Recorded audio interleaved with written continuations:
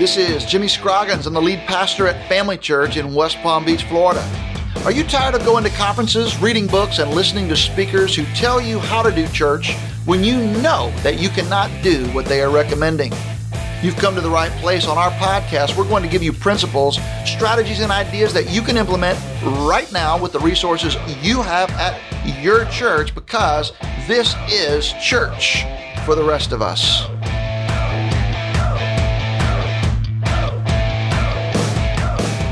We're so glad you joined us for another episode of the Church for the Rest of Us podcast. Leslie Bennett and I are here with another great interview, and this is going to be our last interview for a while, Leslie. That's right. We've got a good run talking to some of the people who have influenced us, and today we have with us Rick Duncan. Why don't you tell our listeners how you know Rick and why you wanted to have him on the podcast today? Well, Rick is the founding pastor of Cuyahoga Valley Church near Cleveland, Ohio. Rick planted the church from scratch and grew it into one of the leading churches in our entire network of Southern Baptist churches around the country. He now serves with the North American Mission Board as the Northeast Regional Church Planting Catalyst. And I know we can all learn a lot from a pastor like Rick, but Leslie, I've actually known Rick since I was an elementary school boy. Really?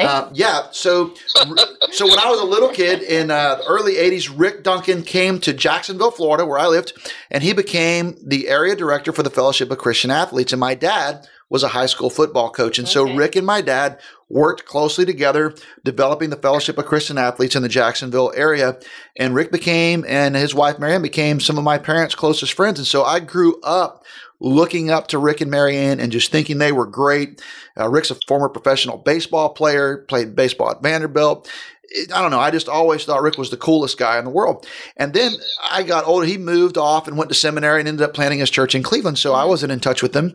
But then I started being a pastor of a church in Louisville, Kentucky. We reconnected because it's not that far from Cleveland as an adult. And it's just been so much fun to rekindle our friendship and our relationship, because he really is one of the first people in ministry that I looked up to when I was a little kid. Sounds like he was your early inspiration for church planting. He really is one of the great inspirations for me and so many others on church planting. So Rick, welcome to Church for the Rest of Us.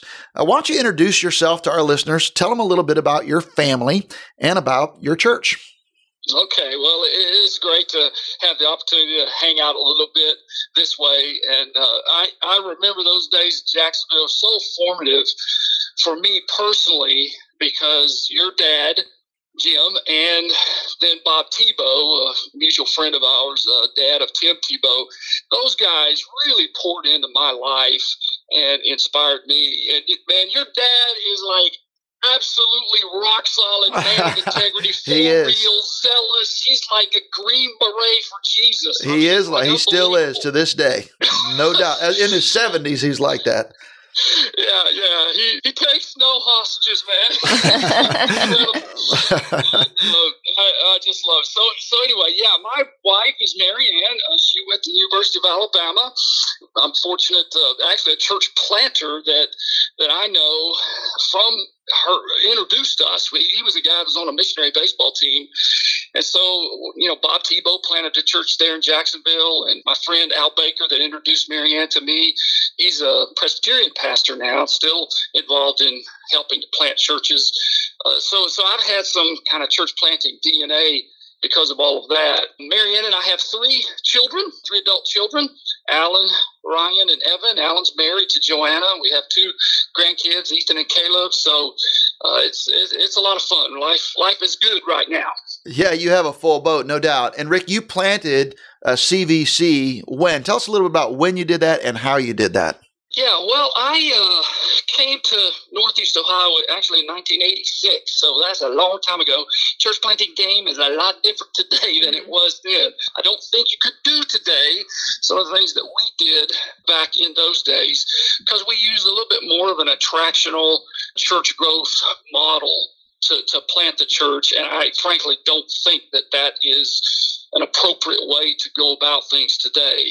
But anyway, we can talk about that later. I graduated from Mid-America Seminary in Memphis and had applied to the North American Mission Board. They had a program back then called Church Planter Apprentice Program. And I did have an opportunity to go to Central Florida, maybe to plant. I had played baseball for the Orlando Twins AA team down there. My dad was actually a pastor in Central Florida. And then I had an uncle in the state missions department here in Ohio. He kept saying, come to Ohio, come to Ohio. So we came for a visit, did an interview. And then I went back to talk to the seminary president at Mid-America, Dr. Gray Allison. And here's what he said. He goes, Rick, anybody can go to Florida. Now, he wasn't thinking about South Florida. No, you don't. It's okay. It's okay. Yeah, anybody can go to Florida, but who'll go to Cleveland, he says. Challenge and basically, he was a guy that just was passionate about getting people into harder places for ministry. And I had a friend named Tom Petersburg who actually was with Crew at Vanderbilt when I was there, and then he had transitioned with Athletes in Action to Cleveland. So he was the chaplain for the Browns, the Cavs, and the Indians. So I called him up and I said, hey, man, tell me about the spiritual climate in Cleveland. And he goes, well, frankly, most pastors in this area are defeated, depressed, and discouraged. There's only about half a dozen churches that I would ever consider going to and taking my family to attend. And then he hung up the phone. I kind of swallowed hard and I went, that sounds like a 95-mile-an-hour fastball. Let's see if we can go hit it. Yeah. So the challenge of planning a church, where there's a lot of snow on the ground, where there's a lot of ethnic religiosity, but no vibrancy, where really there are only a half dozen churches with maybe 1,000 people. It's like, okay, let's go and see if we can do something for the Lord there. Yeah, but how did you do it? So you show up, you and Marianne, and you guys have to know, like, Marianne's just this beautiful girl, Southern Belle, University of Alabama. This guy, this redneck who played baseball, and all this, he and his wife go to Cleveland, Ohio, and just parachute in. How did you do it? Like, what did you do on day one? How did you get it going? Well, I just started knocking on doors. I mean, basically, all I was trying to find out is, like, hey, tell me a little bit about the community. Tell me if someone were to start a new church in the area, what do you think they ought to emphasize? Tell me, why do you think a lot of people choose not to go to church? And we heard, negative, legalistic, out of date, the guys yelling at me instead of talking to me, things like that. Church is irrelevant. The messages don't really have anything to do with my daily life, that kind of thing. So I just took a lot of notes. And every now and then I would have an opportunity to actually, share the gospel with people. And so then we said, okay, well, let's kind of design a church that will try to address some of these areas. So, today it's no big deal for people to kind of drop the Baptist label. But back then in Ohio, that was a big deal when we decided, the people that we're trying to reach think Baptists are negative, pew jumping holy rollers. So we're just not going to use that name to market ourselves. And I had a lot of non-denominational training with Campus Crusade and Crew now, and Navigators and Baseball Chapel and FCA. So I think our church kind of feels accessible to people in this area. And I truly tried to approach things like a missionary. In other words, where I grew up, that wool thing that you wear on your head that's close fitting, it's called a toboggan. Here, it's a knit cap. That piece of leather you put in your pocket to put money in, it's called a billfold where I grew up. It's a wallet here. And, I'm a big SEC nerd, but I've had to shelve that and become knowledgeable about the Big Ten. I had to become a Cleveland Browns fan. You just have to begin to think like a missionary. And so that really begins to inform a lot of ministry decisions.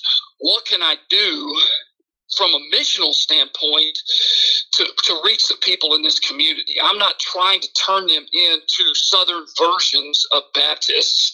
I want them to become passionate followers of Jesus Christ, and we are going to cooperate fully with our SBC tribe, but that doesn't need to be what we lead with. So those are just some things that come to mind as we, as I think back on those days and how we try to get things going. Okay, so you kind of had a philosophy, make it accessible, think like a missionary. Okay, so you did your surveys, you won a few people to Christ, you met all these people, you got all this data. What did you actually do? Well, we launched life groups, small groups. I think we had about 4 or 5 of those going when we actually launched.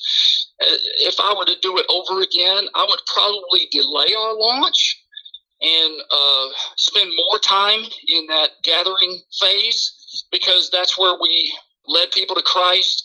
Today we say, you don't want to start a church for evangelism. You want to start a church from evangelism. So I would have spent more time in that gospel sowing phase and probably delayed the launch of our church. But about 7 months after we were here, we got here in like September, and then in April, we actually had our first service. It was on an Easter Sunday. We had rented space from a local elementary school and cleaned it up. And, my wife, Mary Ann, she has a degree in early childhood education, so she kind of put the children's program together. And on the first Sunday, we had 66 people. The next Sunday we had 46 people. The next Sunday we had 35 people. And I was the guy that went going in the right direction. Yeah, I was the guy that went to Bellevue Baptist in Memphis. And you're used to, thousands and thousands of people. I'm going, oh man, this thing's not going anywhere. But it kind of bottomed out at 35. I think that fourth week we had 35 again. And of course, you're counting anything that moves, Right. Hey, there's a roach over there. All right, there's one more. So we leveled off. And I do think that a couple things are critical. I do think that missional attitude.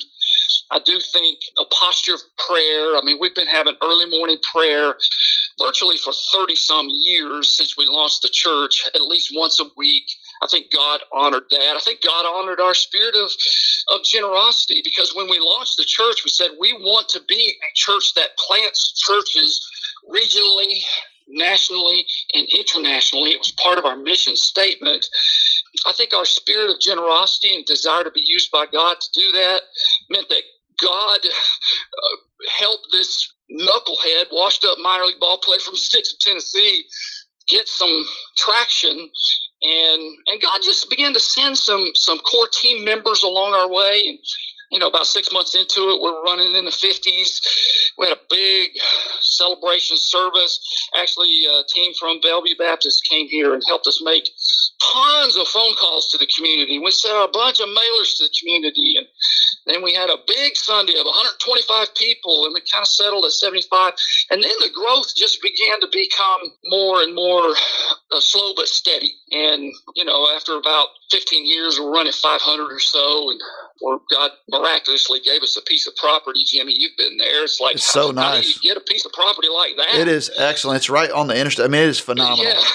Once we built our building, all of a sudden you go from 500 to 700 to, it's like all of a sudden you're not a cult anymore, because you have a building with a cross on top. Right. Oh, we're not a cult now. Right. So anyway, it's been an amazing journey. Well, that's really a long time, it seems to me, to persevere in ministry till you get to those numbers. So how do you encourage church planners today with that story, or if they're getting discouraged or downhearted because they're not seeing the kind of growth that maybe they thought they would have initially? Yeah, I don't think this is in Romans 12, 1 Corinthians 12, Ephesians 4, lists of gifts of the Spirit.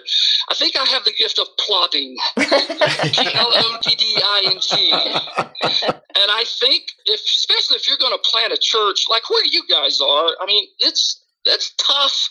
That's like plowing concrete. Mm-hmm. And I think in places like this, it's like plowing concrete. And you better have that gift of perseverance. And I think just reading stories about some of those missionaries, like Hudson Taylor, William Carey, I mean, people that ministered for 7 years in a place before they had a convert, those frankly were encouraging to me.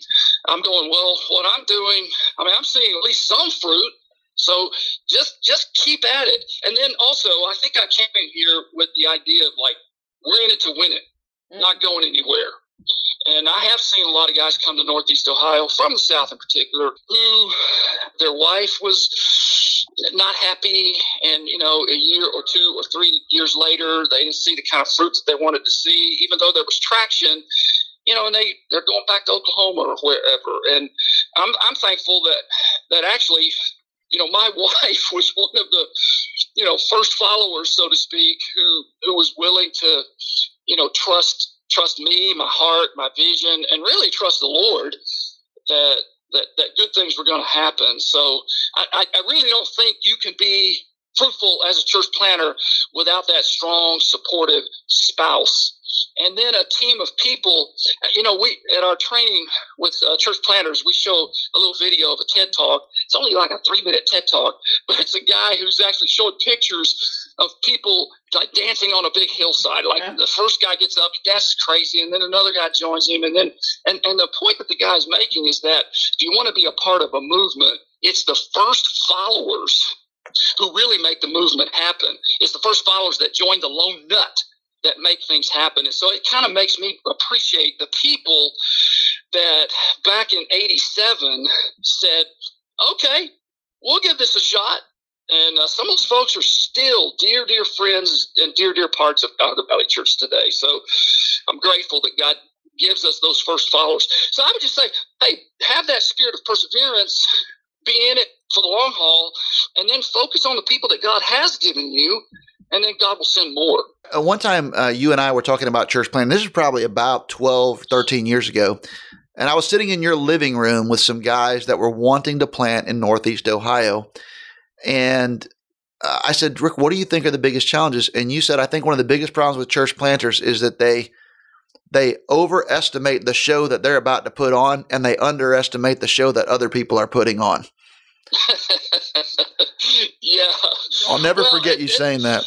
Well, and here's the thing: is like, I don't know. Do you know J.D. Payne? He served. I know J.D. well. We taught together at Southern Seminary. Yeah, what a great guy! And I did a podcast with him a while back with our Sin Network ongoing training for trainers podcast. Anyway, he said that the model that we have for church planting is a model where we're asking a guy to come in and put on basically a show that it's taken some churches 20 years to figure out how to put together.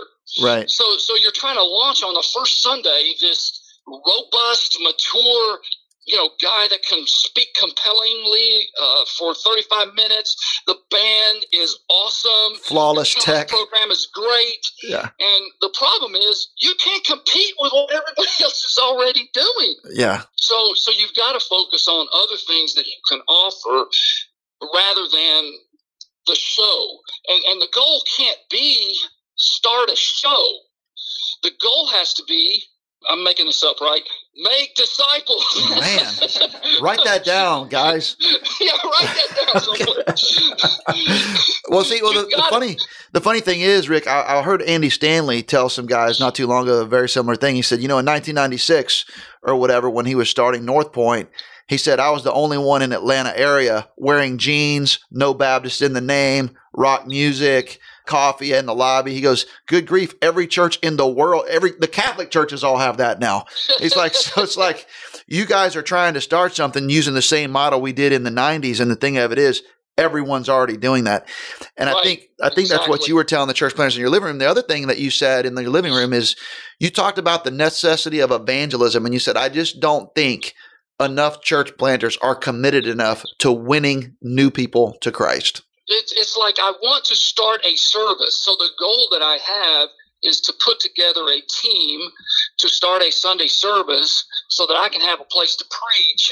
And my preaching is going to be so Andy Stanley-ish, right, that all these people are going to pray to receive Christ. And it's like, no, dude, start winning the parents of the children that your kids are playing sports with. Right. Join a health club and start winning people to Christ there. In other words, you got to figure out how to get connected in the community where lost people are, and don't just think if I start this outstanding Sunday service, because I think Alan Hirsch and those guys are saying that less and less percentage of Americans are going to come right. to a service, no matter how great of a preacher you are or how great your band is or how flashy your lights are, they've already decided they're not going to come. So the church planter has to go, how am I going to reach those people? Because they're not going to come to this great service. I mean, I still have the command to go and make disciples in this community, so how am I going to go do that? So I think evangelism, I do think it's tougher today than it was back in the 80s when we launched. And I think you have to have that kind of that long-term missionary, gospel-sharing, evangelistic, witnessing mindset, which is why I love Three Circles, by the way, because there you go. You guys have given us a tool that I think really works well with people that don't have a religious language. And that's increasingly who we're dealing with. And I know you guys are dealing with that in South Florida. Oh, my gosh, all the time. And so, Rick, I guess one of my questions then is for our model of church planting, you're talking about something that may be a little bit of a slower, longer burn to ramp up the groups and make disciples and win your kids' friends, parents to Christ and all of that. How do you fund that? Like, how would a church planter ever attract or get funding for what he's doing in a new part of the country? Because as you know, the people who fund this stuff, they want to see results. That's kind of the pressure that people feel about when are you going to start a service and how many are you baptizing? When you go to a place with a lot of far from God people, that can be tough. So I'd be interested in your interaction with that kind of issue. Well, that's a huge issue. And I do believe that even if it's unintentional, there's unintentional pressure from partners, both at the denominational level and at the sending church level, that the planters see, fruit. Hey, here's a story, here's a baptism, and here's how many we got on Sunday, and then everybody goes, "Whoa, we won!" And the problem is sometimes the planter can feel that pressure that can add to his sense of discouragement. And then the planter can sometimes, do things prematurely because he's got that pressure. I think what we need to do is we need to come up with a couple of things about funding.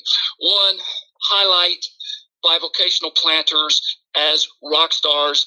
And we try to make a distinction between bivocational and covocational. Bivocational would be, I'm going to work this job, and when the church gets large enough, I'm going to quit my job and let the church support me. Covocational is, I've got a job, and the job is a means of evangelism for me. So I don't want to ever stop this job. It's part of the strategy. Right. So we got to elevate that. And I've had conversations with guys here in Northeast Ohio because we do have romanticized the idea of full-time vocational work as that's the pinnacle. And I think somehow, and I don't know how to do this, but we've got to help guys see that Covo pastoring is something that's near and dear to the heart of God, and it's something that we all need to celebrate. And you're not a second-class pastor in any way if that's the way you're going about doing things. In fact, you're a hero. We need more and more and more of you. So that's one way. The second way is if we could train guys to begin to think, okay, there are, I don't know how many Fellowship Christian Athletes guys, Navigators guys, InterVarsity, Youth for Christ, and so on. All these people have figured out how to generate financial support outside of a church budget. Yeah, perpetually. Yes. And so there's a great book that I've been highly recommending, and it's actually the guys out on the West Coast with Resonate that turned me on to this book. It's called The God Ask by a guy named Steve Shadrach. And man, he is really helping people figure out, how can I build a support team that will go with me wherever I go? And basically in the book, he challenged me to say, if you will really focus on this, you could raise your support for your ministry in 100 days. And we just sent a church planter from our area to a conference in Fayetteville, Arkansas to learn a little bit more about that. But I don't think that a lot of church planters are quite ready to approach it that way. But if you approach that way, you can spend full time on your church plant, and it's a team of people outside your church orbit, and maybe some go to that church, your sending church, but who are going to support you, because there's a lot of money that's available that, I want to pick on any organizations. Let's just say organizations outside the local church are tapping into family church people, Cuyahoga Valley people. Yeah, they are. To their causes. And I'm going, well, why can't the church planters get some of that money? No, why that's does a it have good to question. go to all of these parachurch organizations? Yeah, why does the devil have all the good music? Baby. Exactly. Hey, listen, Rick, one thing, just kind of wrap up here. I am interested. Tell us a little bit about CVC Now, because you've done all this work. You've made all these disciples. You've built a great church. God gave you a piece of property. You built a great building. CVC Now has, I don't know, what size are they now? Approximately. Probably a couple thousand would say that. A couple thousand on a weekend. Yeah. You've transitioned. Yeah. There's a new senior pastor there. And what is your role with CVC Now? And you know, I'm still upset with you because I wanted you to become the successor. Okay. He wasn't going to move to Ohio. Oh, yeah. You kind of made me feel like a wimp now. I moved to Florida instead. Wow. Yeah. So when I was 55 or so, just in my personal devotional life, just reading about Moses, Joshua, and other things, I remember John Maxwell saying, "There's no success without a successor." So I'm like going, okay, the test of a dad is how well are the grandchildren living. The test of a lead guy is how well is the church doing when you're not there. I mean, that'll be the test of how good of a pastor I was. So I thought, well, I want to make a transition while I still have some tread on the tires and some gas in the tank, and talk with my elders about it. And elders, agreed to move in that direction because I didn't want to leave Northeast Ohio, and I didn't want to leave Cuyahoga Valley Church. There weren't a lot of models of people out there that were saying, "Hey, I still can stay involved in this church while turning over the leadership to another guy." Because most of the time, if a lead pastor resigns and then somebody else comes in, the guy rides off into the sunset. So anyway, it took a little while to talk through the vision that I had. And then we brought in a young guy named Chad Allen. And then I spent like 2 years helping him. He had been a teaching pastor, but he had been a lead pastor. And the church was maybe, half as large as Cuyahoga Valley. So he had a couple of steps up the leadership ladder that he needed to go.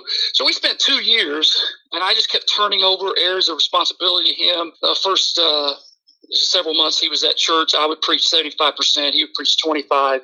And we used kind of a dimmer switch approach. In other words, the light goes a little bit down on me and comes a little bit up on him. And so by the end of that 2-year period, he was preaching 75% and I was preaching 25%. So then we had a formal Sunday where I passed the baton, and since I'm a baseball guy, I gave him a glove and a bat and all this jazz because we had 5 weekend services. So I need to come up with different gifts to give him at every service. Anyway, and so that had happened probably 5 years ago. And for the first couple of years, I stayed on staff. I was not part of the elder team anymore. I was not part of the leadership team anymore. I was part of the preaching rotation. So I probably preached at first once a month and then once every 6 weeks or so. And now I'm probably once every 6 to 8 weeks. My role became missions and also leadership development. So I'm still preaching some at Cuyahoga Valley, and I'm helping as a full-time employee with about 2.5 years ago. I went full-time with the North American Mission Board. My job is training the trainers of church planters kind of along the East Coast. It's changing a little bit. I'll be going to the Midwest next year. But anyway, I'm still involved. Like I'm doing a wedding rehearsal tonight, a wedding tomorrow. I still do some funerals. And I think Chad is pretty happy about it because it's kind of like, hey, I bet he is. That's for me to do. Hey, I know for a fact that Chad is. Chad's a friend of mine and has become a friend through our relationship, Rick. And listen, to everyone who's listening to church for the rest of us, this is a model pastor. It's a model planter. He's a model leader. He is available to you if you're in our network with the Southern Baptist Convention, or if you're not and you're interested, you can connect with Rick through the North American Mission Board. And Rick, I want to thank you for being on with us at church. For the rest of us, I want to thank you for influencing me as a husband, as a father, as a pastor, as somebody who's interested in church planting. So it means a lot that you are with us. Hey, I want to let our listeners go ahead. So much, man. Yeah, I want to let our listeners know that we're going to start a new season of the podcast pretty soon. We're calling it The Business on Church Business. And that means we're going to unpack some principles that most pastors and ministry leaders didn't learn in seminary. And so they usually learn them the hard way. Well, I want to teach it to you the easy way. So I would love for you to listen to us as we continue, as we start this brand new season in just a little while. Hey, listen, I hope you'll find these principles helpful. It's great to be with you on Church for the Rest of Us. Thank you so much for joining us on today's podcast. I'd love for you to follow me on Twitter at Jimmy Scroggins, or check out FamilyChurchNetwork.com to chime in on our blog. We want your feedback on today's podcast. Plus, we want to know what you are doing because we want to learn from you too. Hey, until next time, this is Jimmy Scroggins, and you've been listening to Church for the Rest of Us.